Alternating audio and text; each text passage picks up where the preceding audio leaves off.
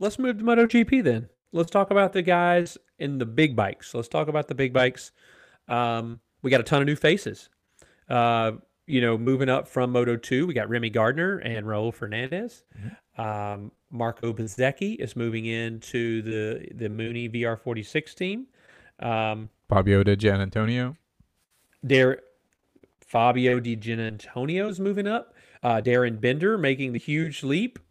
And if testing is any indicator, man, you're gonna love that medium shirt that you wear. But what are your thoughts this year? I mean, we talked about kind of the Marquez storyline, which I agree. To me, the Marquez is the biggest storyline because the old Marquez battling with this new group of Francesco Bagnaia Yeah.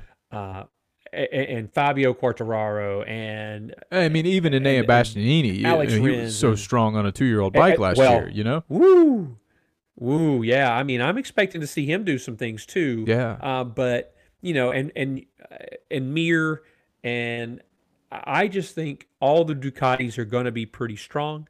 I think Fabio is going to be Fabio, great rider, world champion, defending it, going to go hard. Morbidelli is going to be back to his old physical self, so that should bode well for the factory Yamaha team that they have two healthy riders. Um, KTM, they were on the struggle bus in the preseason. Yeah. And they've been on the back foot their for a Tech while. 3 guys did you know? okay, but yeah. Listen, I think what KTM is learning is what Ducati learned a long time ago, and that is if you're a $50 billion a year company, it's really hard to compete with a $500 billion a year company. And the R&D department at KTM is no slouch. They're great engineers. They really are. But they don't have the same number of engineers, right? Like, it's just sheer numbers game to me. Also, they're in the V-twin world, and so they have to do things a little differently than the inline. They have, it looks to me, on some levels, followed a little bit about what Ducati has done because their motors are similar in terms of weight and structure and torque and revs, all that stuff.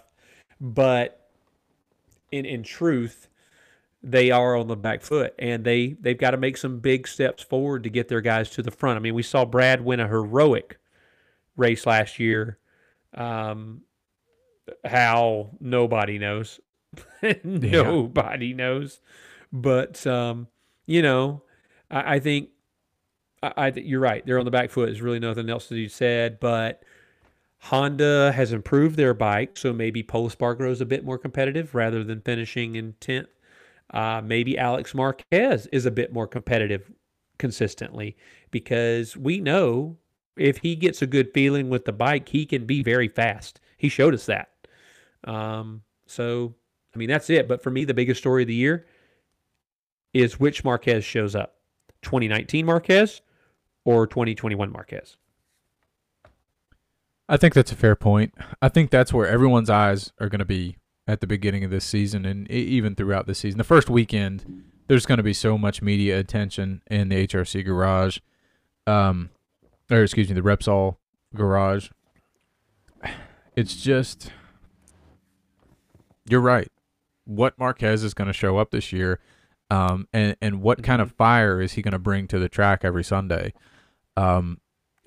Yeah. I think we're going to see a lot more frustration if the bike hasn't been developed. In the past, there's not really been a whole lot of displayed frustration, I'd say. Marquez has been a pretty stoic figure for the most part inside the garage. Sometimes you can see some frustration. Sometimes you can see that emotion start to kind of spill over. But I think he's reaching a point in his career, and I think he reached a point of frustration last year. That was probably onset by the physical limitations he was still going through and healing, but also knowing that the bike was inadequate for what he really needed, and it was not competitive in certain aspects. And when he did go through those crashes, and he had those big crashes, and some of the ones that he did have, um, the frustration started to show a little bit, and I think there's a bit of desperation too to Honda for him to say, "Give me a bike that I can ride, I can consistently win on." He can win in certain tracks, Yeah. as long as they have the left-handed tracks that he's always dominated on, with the exception of Aragon. But I think Aragon showed him that something has to be done quickly, because what he experienced at Aragon, he's not experienced for a very long time. He's not been able maybe to ever in MotoGP. Yeah. Right, yeah. The closest to that we've seen probably was Andrea Dovizioso on a Ducati at Red Bull, right, or at the Red Bull ring. Yep. So I do agree Yep. that I think that's where a lot of the attention is going to be at. For me personally, what I want to watch and what I'm hoping for is what you said, that Franco Morbidelli is back to physical form and is comfortable on a factory bike now, and is going to come out and be competitive. He was second place 2 years ago, in the championship, and I really thought that Franco Morbidelli has championship pedigree in him to be able to be a MotoGP champion.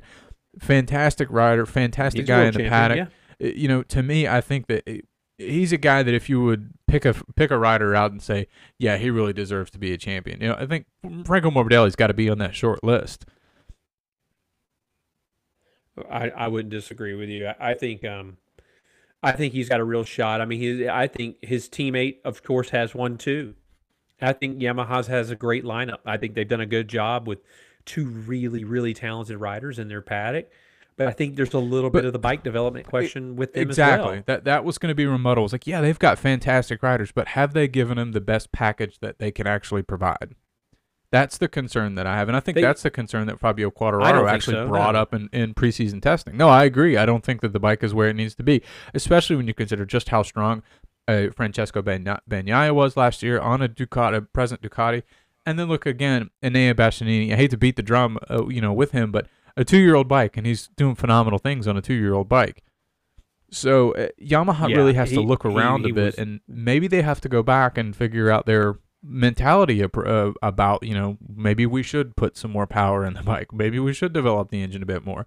Or maybe we should actually put a little more power, but not much. Right. Obviously, it's not going to be a massive reinvent the wheel change, but I'm just curious if they're not continuing to add more and more power to that bike, that engine, if they are possibly developing a V4 engine in the background. I think you're giving them too much credit. I don't think they. You just hate Yamaha. Look, I guess maybe, but the thing is that I don't hate Yamaha, but what I hate is their approach. I hate the approach that in the age of technological advancement, and I say that because we've watched Ducati. Think about the number of technological advancements Ducati has made that the rest of the paddock has copied just in the last 5 years. Yeah. Ducati has figured out how to make a bike a rocket in a straight line. And then until last year, they struggled a little bit with the turning, right? They could not quite turn as well as the Yamaha, but in a straight line, it was never a contest.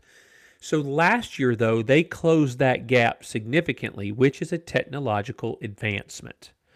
Now, Yamaha has not, in turn, since Valentino Rossi came back from Ducati, they have not made significant progress with their motor power, the power being produced by that power plant. They do not do it. They haven't done it for 9 years. So, for me, as a rider, I don't want to go to a place that I have to sit and ride a great handling bike. Man, it's beautiful in the turns. But seeing someone leave me, even though I'm on the throttle before they are, every corner, every straight, that's demoralizing. And we talked about the way the Yamaha has to be ridden. They need to be out front so that they can carry that corner speed. But the problem they ran into over and over last year was that they could not get out of the pack fast enough. So you know what I mean? Even beyond And that, though, even beyond the fact that they're swallowed up in the pack, if they don't get to run their own lines and they don't get to build those gaps with corner speed, there is still a huge variable that Yamaha throws at every season because of exactly what you're saying, and that's the unknown weather issue.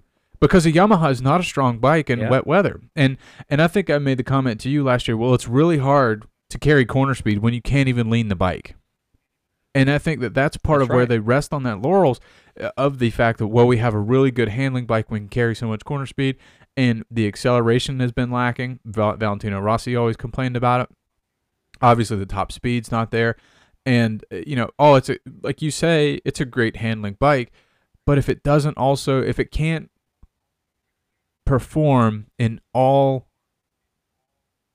conditions competitively with the rest of the pack, then you're really, really rolling the dice when you approach a season and you haven't addressed that issue. That's right. Well, to your point, they try to roll those dice every year. Yeah, they do, and I'm very interested to see how Yamaha fares this year, especially with 8 spaceships on the grid. And I say spaceships for Ducati because they are that fast. But, Luca Marini and Marco Bezzecchi are riding actual up-to-date, not up-to-date, but actual competitive motorcycles this year. Yeah. No, yes, they're riding GP21s. Okay. So, which was a very competitive bike. It was a great bike last year for Francesco Bagnaia and Jack Miller. Yeah. I think Jack Miller, speaking of Jack Miller, I think he's on the bubble. But I think it's going to be very interesting to see what kind of development they come up with, because if your factory bike is not competitive in a straight line, then your with you Yamaha RNF MotoGP team is going to be back there pedaling. And that's just not. Tech 3 Yamaha, before Tech 3 left, Tech 3 Yamaha was never that bad. They were always competitive. And they actually won some races.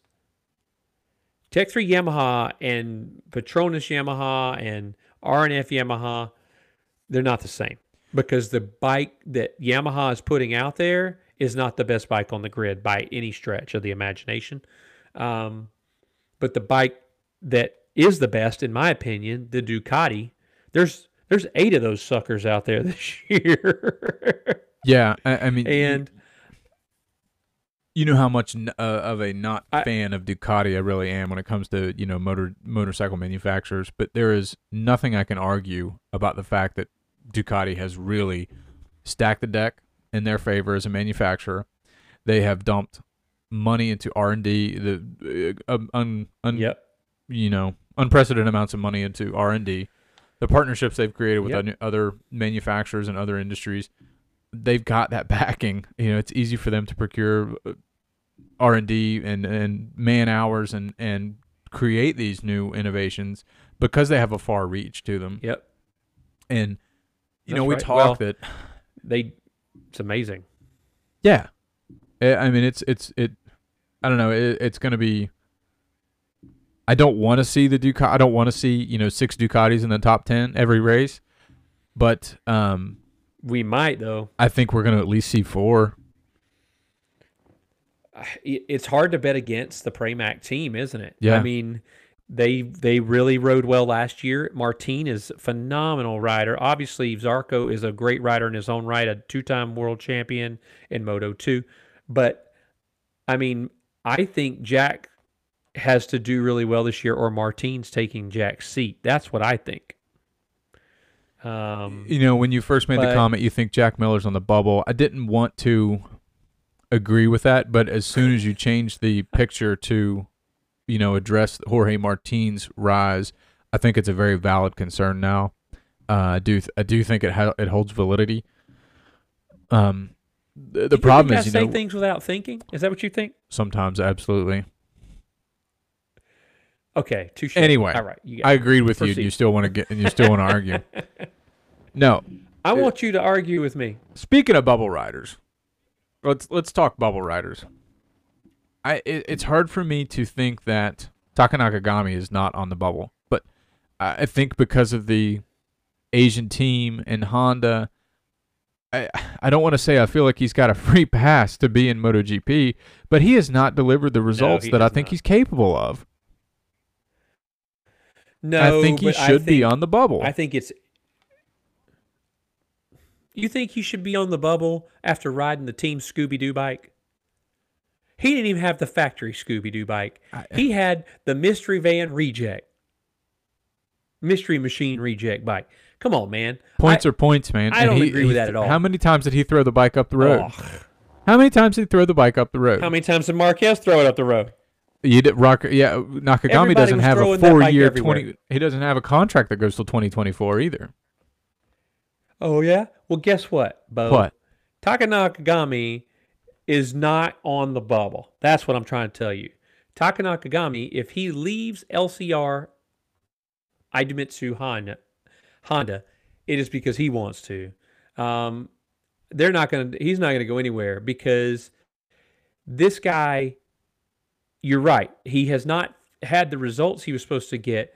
But how many times has that bike let them down in terms of him, Marquez, the other Marquez, and Espargaro? Honda knows that. If Marquez goes out and wins every race this year, all those dudes are in trouble. But Marquez is not going to do that, in my opinion. So I don't agree with you that he's on the bubble. I do think Jack's on the bubble, and I also think that, believe it or not, I think Aleix Espargaro is on the bubble. But that bubble may not be hard to stay on because who wants to go to Aprilia? A Moto 2 guy. I mean, really, that's it. So, let's talk about what you expect from your man this year, Rev Bomb Vinales. What do you expect? I really, it's so difficult with him because you kind of you don't want to bet against the guy because he does have speed on Sundays, but his speed on Saturdays is unmatched. And I think that was a little bit more testing. He was fast in testing, I think, but as far as, we don't know what race pace looks like. We don't know what it's going to be like whenever he doesn't have a good setup for the race. We don't know what it's going to be like whenever he decides to throw a tantrum mid-race. I think that he's still too much of a wild card for me. And it's not the first time. Last year, the year before, it was not the first time that Vinales had a meltdown. I think that some people forget about that. Is that when he was still rocking the the number 25 when he was wearing it, that he reinvented himself, or he tried to reinvent himself with Yamaha to kind of come down and to take his emotions out of the equation a little bit between seasons. I think it might have been between the 2018 and 2019 season. And I think he had gotten a new coach. So there were still some emotional and some mental hurdles that Vinales was working through. Fast forward to Austria when we decide to blow up the engine after a race. So to me, that we didn't get over those, right? They're still there. So what's to say that the same thing is not going to happen on this new bike that he's still learning? He's still getting used, still developing, and I still stick with what I said earlier, that Vinales is not a development rider.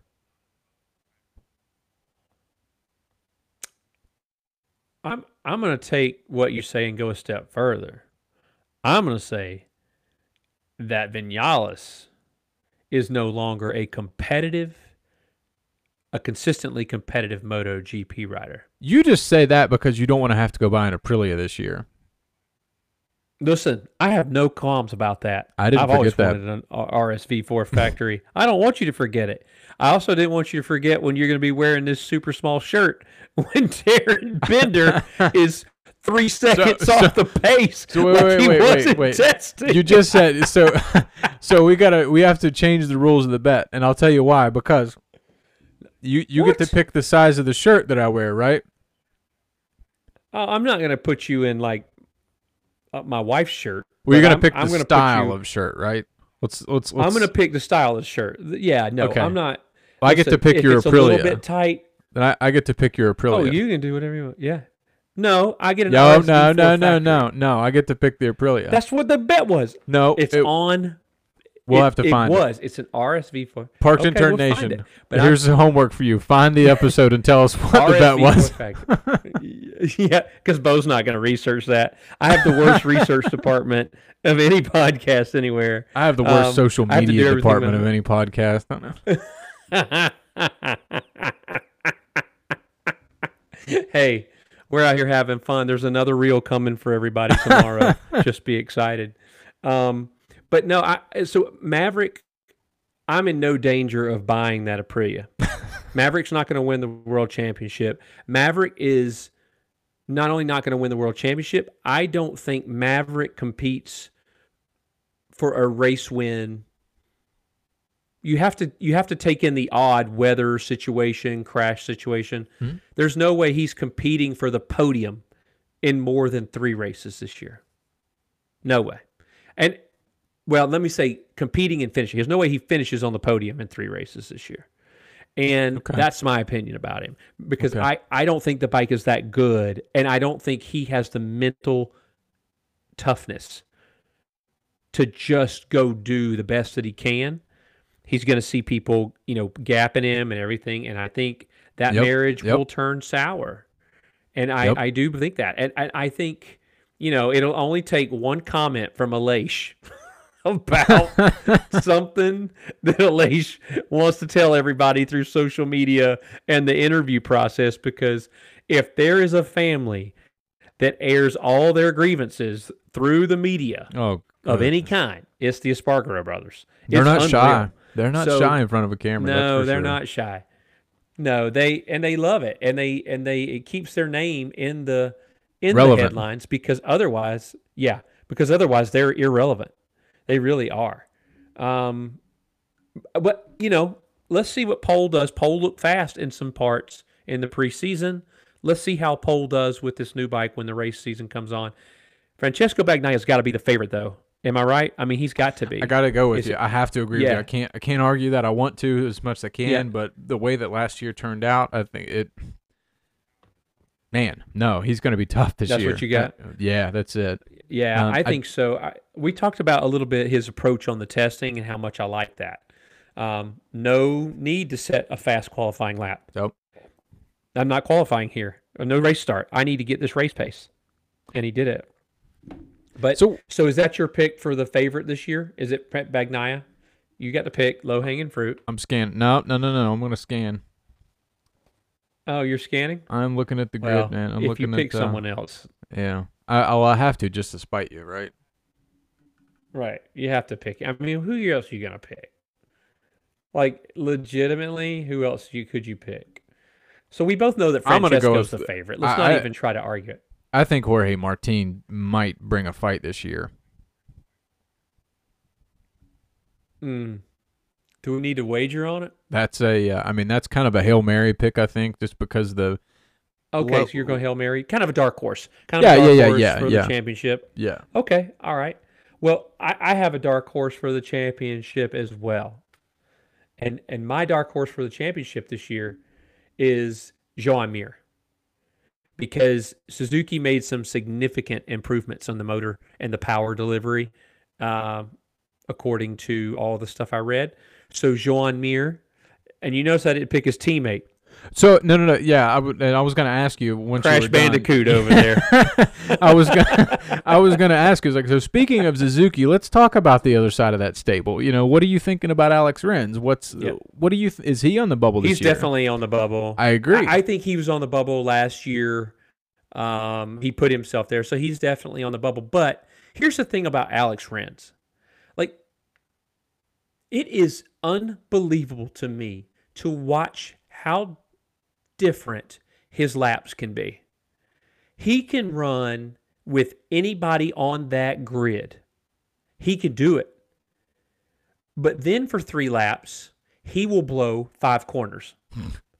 And it's the most insane thing in the world to me. But again, that comes down to focus and mental toughness and those things. So maybe Alex is a little bit lacking there, but I think Alex was just ready for last year to be over. Like after the first 8 races of the year, he was Yeah. like, you know what?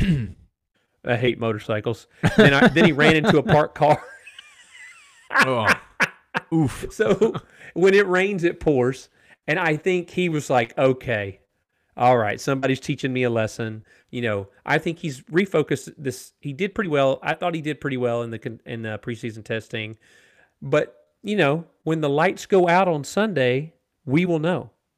And if he's at the top of his game, he's capable. We know that. And Suzuki, with the improvements they've made to the bike, maybe that will contribute to Alex not having to push as hard as he's been known to do. You know what I mean? Yeah, maybe he feels like he could bet. Yeah. So he was able to get a lot of really good starts. So, I mean, if they've made a lot of steps with that engine, I mean, it could be the race starts could be scary for Suzuki. Yeah. I mean, they could be really strong right out of the gate. And well, they have the squatting device, and we saw how effective the initial use of the lowering device coming out of corners was for Joan Mir. Now, some of the other tracks, they kind of struggled, and then he didn't use it in some tracks because he was struggling with it and yada, yada. But I'm telling you, Joan Mir on a bike and last year's bike to me wasn't that competitive, but Joan Mir on a competitive bike to the Ducati is going to give Francesco Bagnaia all he wants. And if you throw a Marc Marquez in that mix, oh man, because Mir does not suffer fools, and he is not afraid of the former world champion. He does not care about big reputations. Yeah. Or does not care about big reputations at all. No, he and Jack Miller have gone head to head. They're kind of butted heads a few times, and he doesn't care. He's out there to win, and I respect it. So we'll see, man. This year, I would love for KTM to get competitive. I would love to see Oliveira recover the form that he had 2 years ago. Same. I would love to see all of that, but I just don't think it's going to be there for them. And they won some races and they lost their concessions, so their testing ability went down. The motor thing is a big deal. So we saw Aprilia was able to get all the extra testing in this year, right? They were there with the rookies and test riders because they were able to. So extra time on track is a big deal, and the concessions help these developing manufacturers. And once you get out of them, you kind of slide back a little bit, I think, and that's what we saw with KTM, and we're seeing the Aprilia really improve last year, a much improved bike versus the previous year. And if they make the same step this year, they could be very competitive, but I haven't seen it in the times in preseason. So we'll see. We'll see. Yeah, I agree. Are you quitting? No. You're done? Oh, you had to. I'm sorry. I'm sorry, guys. I forget that Bo's the master of the dramatic pause. He gets me all the time. Bo, please proceed. No, I was just thinking about KTM and the Tech 3 team. I was going to ask you your thoughts on what you expect out of. You done?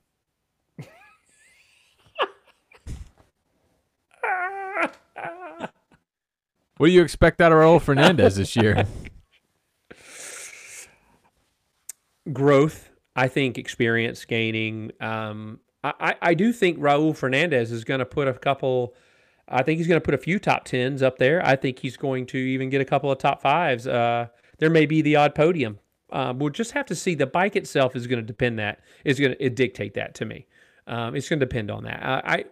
But like I said, you always have to account for lots of crashes or a big crash involving a lot of riders and weather and so he's definitely there.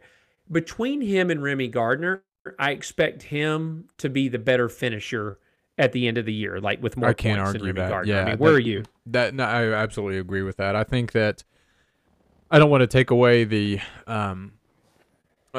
inequality to the championship that Remy Gardner won last year in Moto2, but I do think that Raul Fernandez was definitely nipping on his heels, and I think Raul Fernandez has made just one too many mistakes to lose that championship.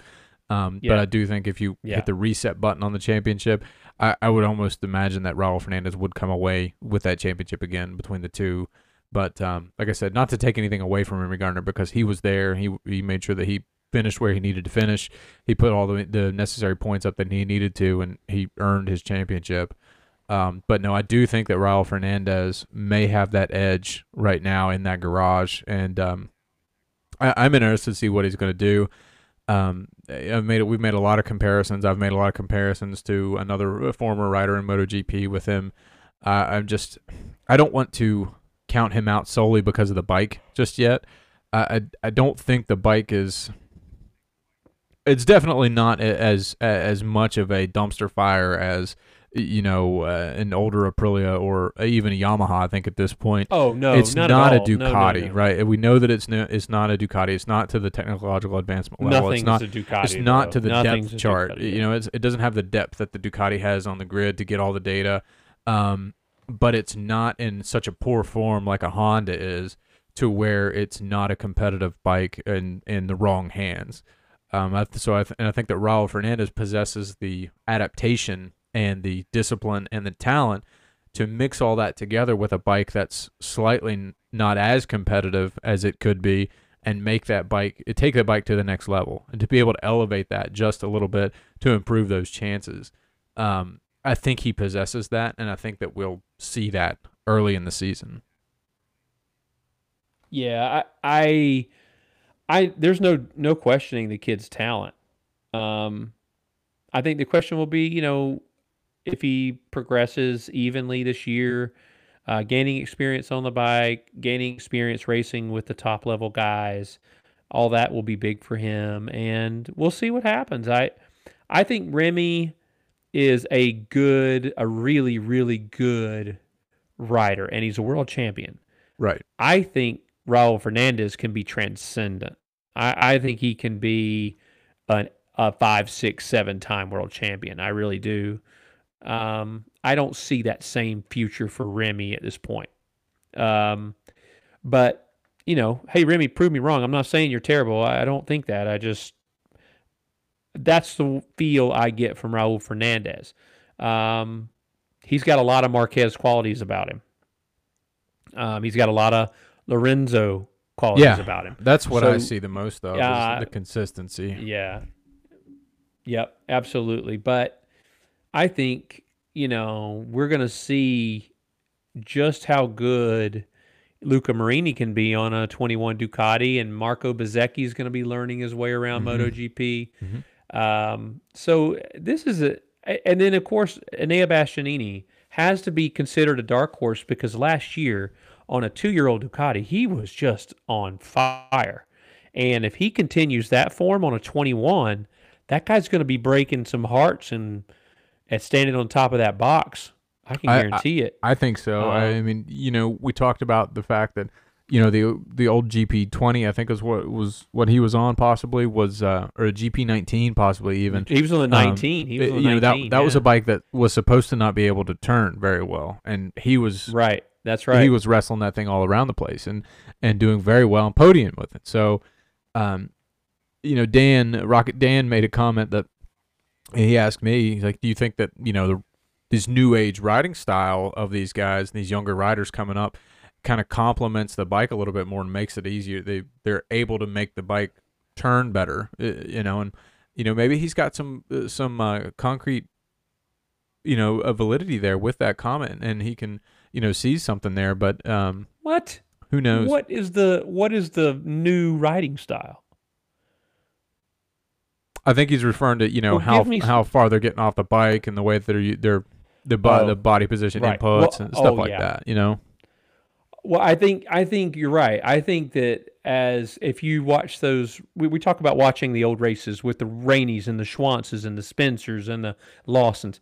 They did not lean like that. We call that crossed up now, the way they used to ride those bikes. Do you remember? Yeah. You ever watch them? And even if you look at Valentino in the beginning of his career, he was riding that way. Mm-hmm. And so we call that now, we call it crossed up. So the bike had to, or the riders had to adapt to the bike a little bit.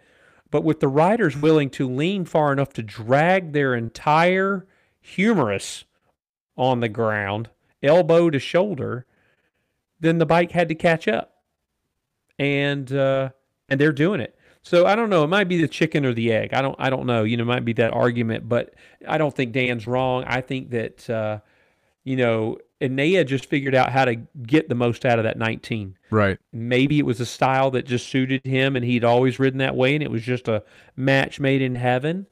But we know the 21 turns better, and I'm not 100%. I only think the Pramac and the factory teams are on the 22s.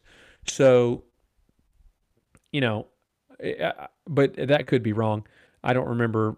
But, we'll see. He's going to get an updated bike. And if it's the 21, oh, man, you're right. Like, watch out. Yeah. Because Enea Bastianini is coming. He's coming.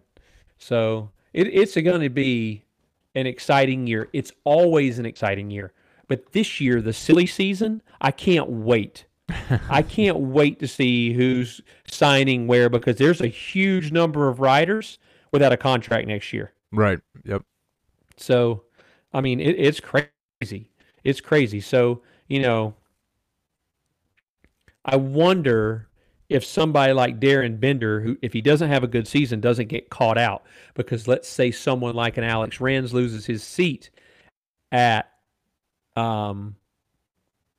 Suzuki, but Darren Bender's only on a 1-year contract too. Mm-hmm. So, you know what I mean? Right. Yep. Like, so he may not really get a fair shot, which would be sad, but I think that's just racing. It's just the way it is. And Alex Rins is going to bring a ton of sponsorship money and experience. So, these guys they're all fighting for, a lot of them fighting for their jobs. Like we mentioned Jack Miller. Mm-hmm. We met Pol Espargaro. We mentioned Aleix Espargaro. I think Maverick Vinales is only the last year of the deal. They signed him for half last year and this year. The list goes on and on and on. So we'll see. But to say I'm excited is an understatement. To see these guys on TV again, to sit in front of the TV on Sunday morning and watch motorcycle racing, that's my happy place, man. I am fired up. Well, this weekend really you're going to be there. Oh, man. So much better. But, I don't know. I think we kind of covered what we can do.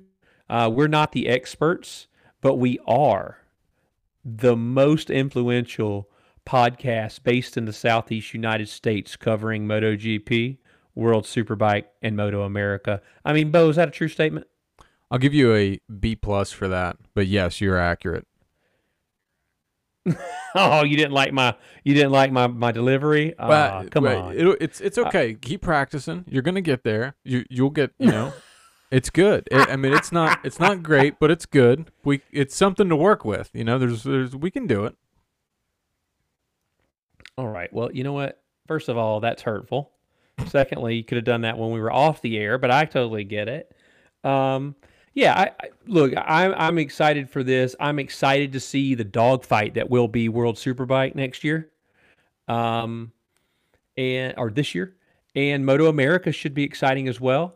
And I'm over the moon, man. I mean, we have this race, and then I think is COTA the second or third race this year? Is it the third race? I don't have the schedule up in front of me. I think they do Argentina. Oh well, that's our research department, folks. The absolute worst. At least folks know that we're not scripted, and you come up and you throw questions at me that I'm supposed to know off the top of my head. So. Well, and I wasn't even correct. It's the fourth race of the year. COTA. Oh. So previously, COTA had been the second race. You had Qatar, and then they were off for like a month. But this year, they're running at the Mandalika circuit on the 20th of March, and then to Argentina on the 3rd of April, and then the very next week, shooting up to the old circuit of the Americas. I mean, and then it's back to the Europe. I really hope that this season goes off with no hitches from a virus or a guy over in Russia attacking whoever moves. You know, I'm not being political. I just hope that none of that impacts the racing, because they are going to try to go to Finland, and in terms of proximity, that's not great. Right. But we shall see. We shall see. And I, I'm always so excited. It amazes me, as many years as I've been watching this, how excited I get on the first race week every single year. It's just, I just can't handle it. I love it. I love it. But Bo, did you have anything else to add? No, I think we touched on just about everything that we can touch on. We spent a lot of time talking tonight about everything that's coming up and what we're going to see this year. So I think we've now all that's left to do is just sit back, kick our feet up, and watch the races, watch it all unfold. Absolutely.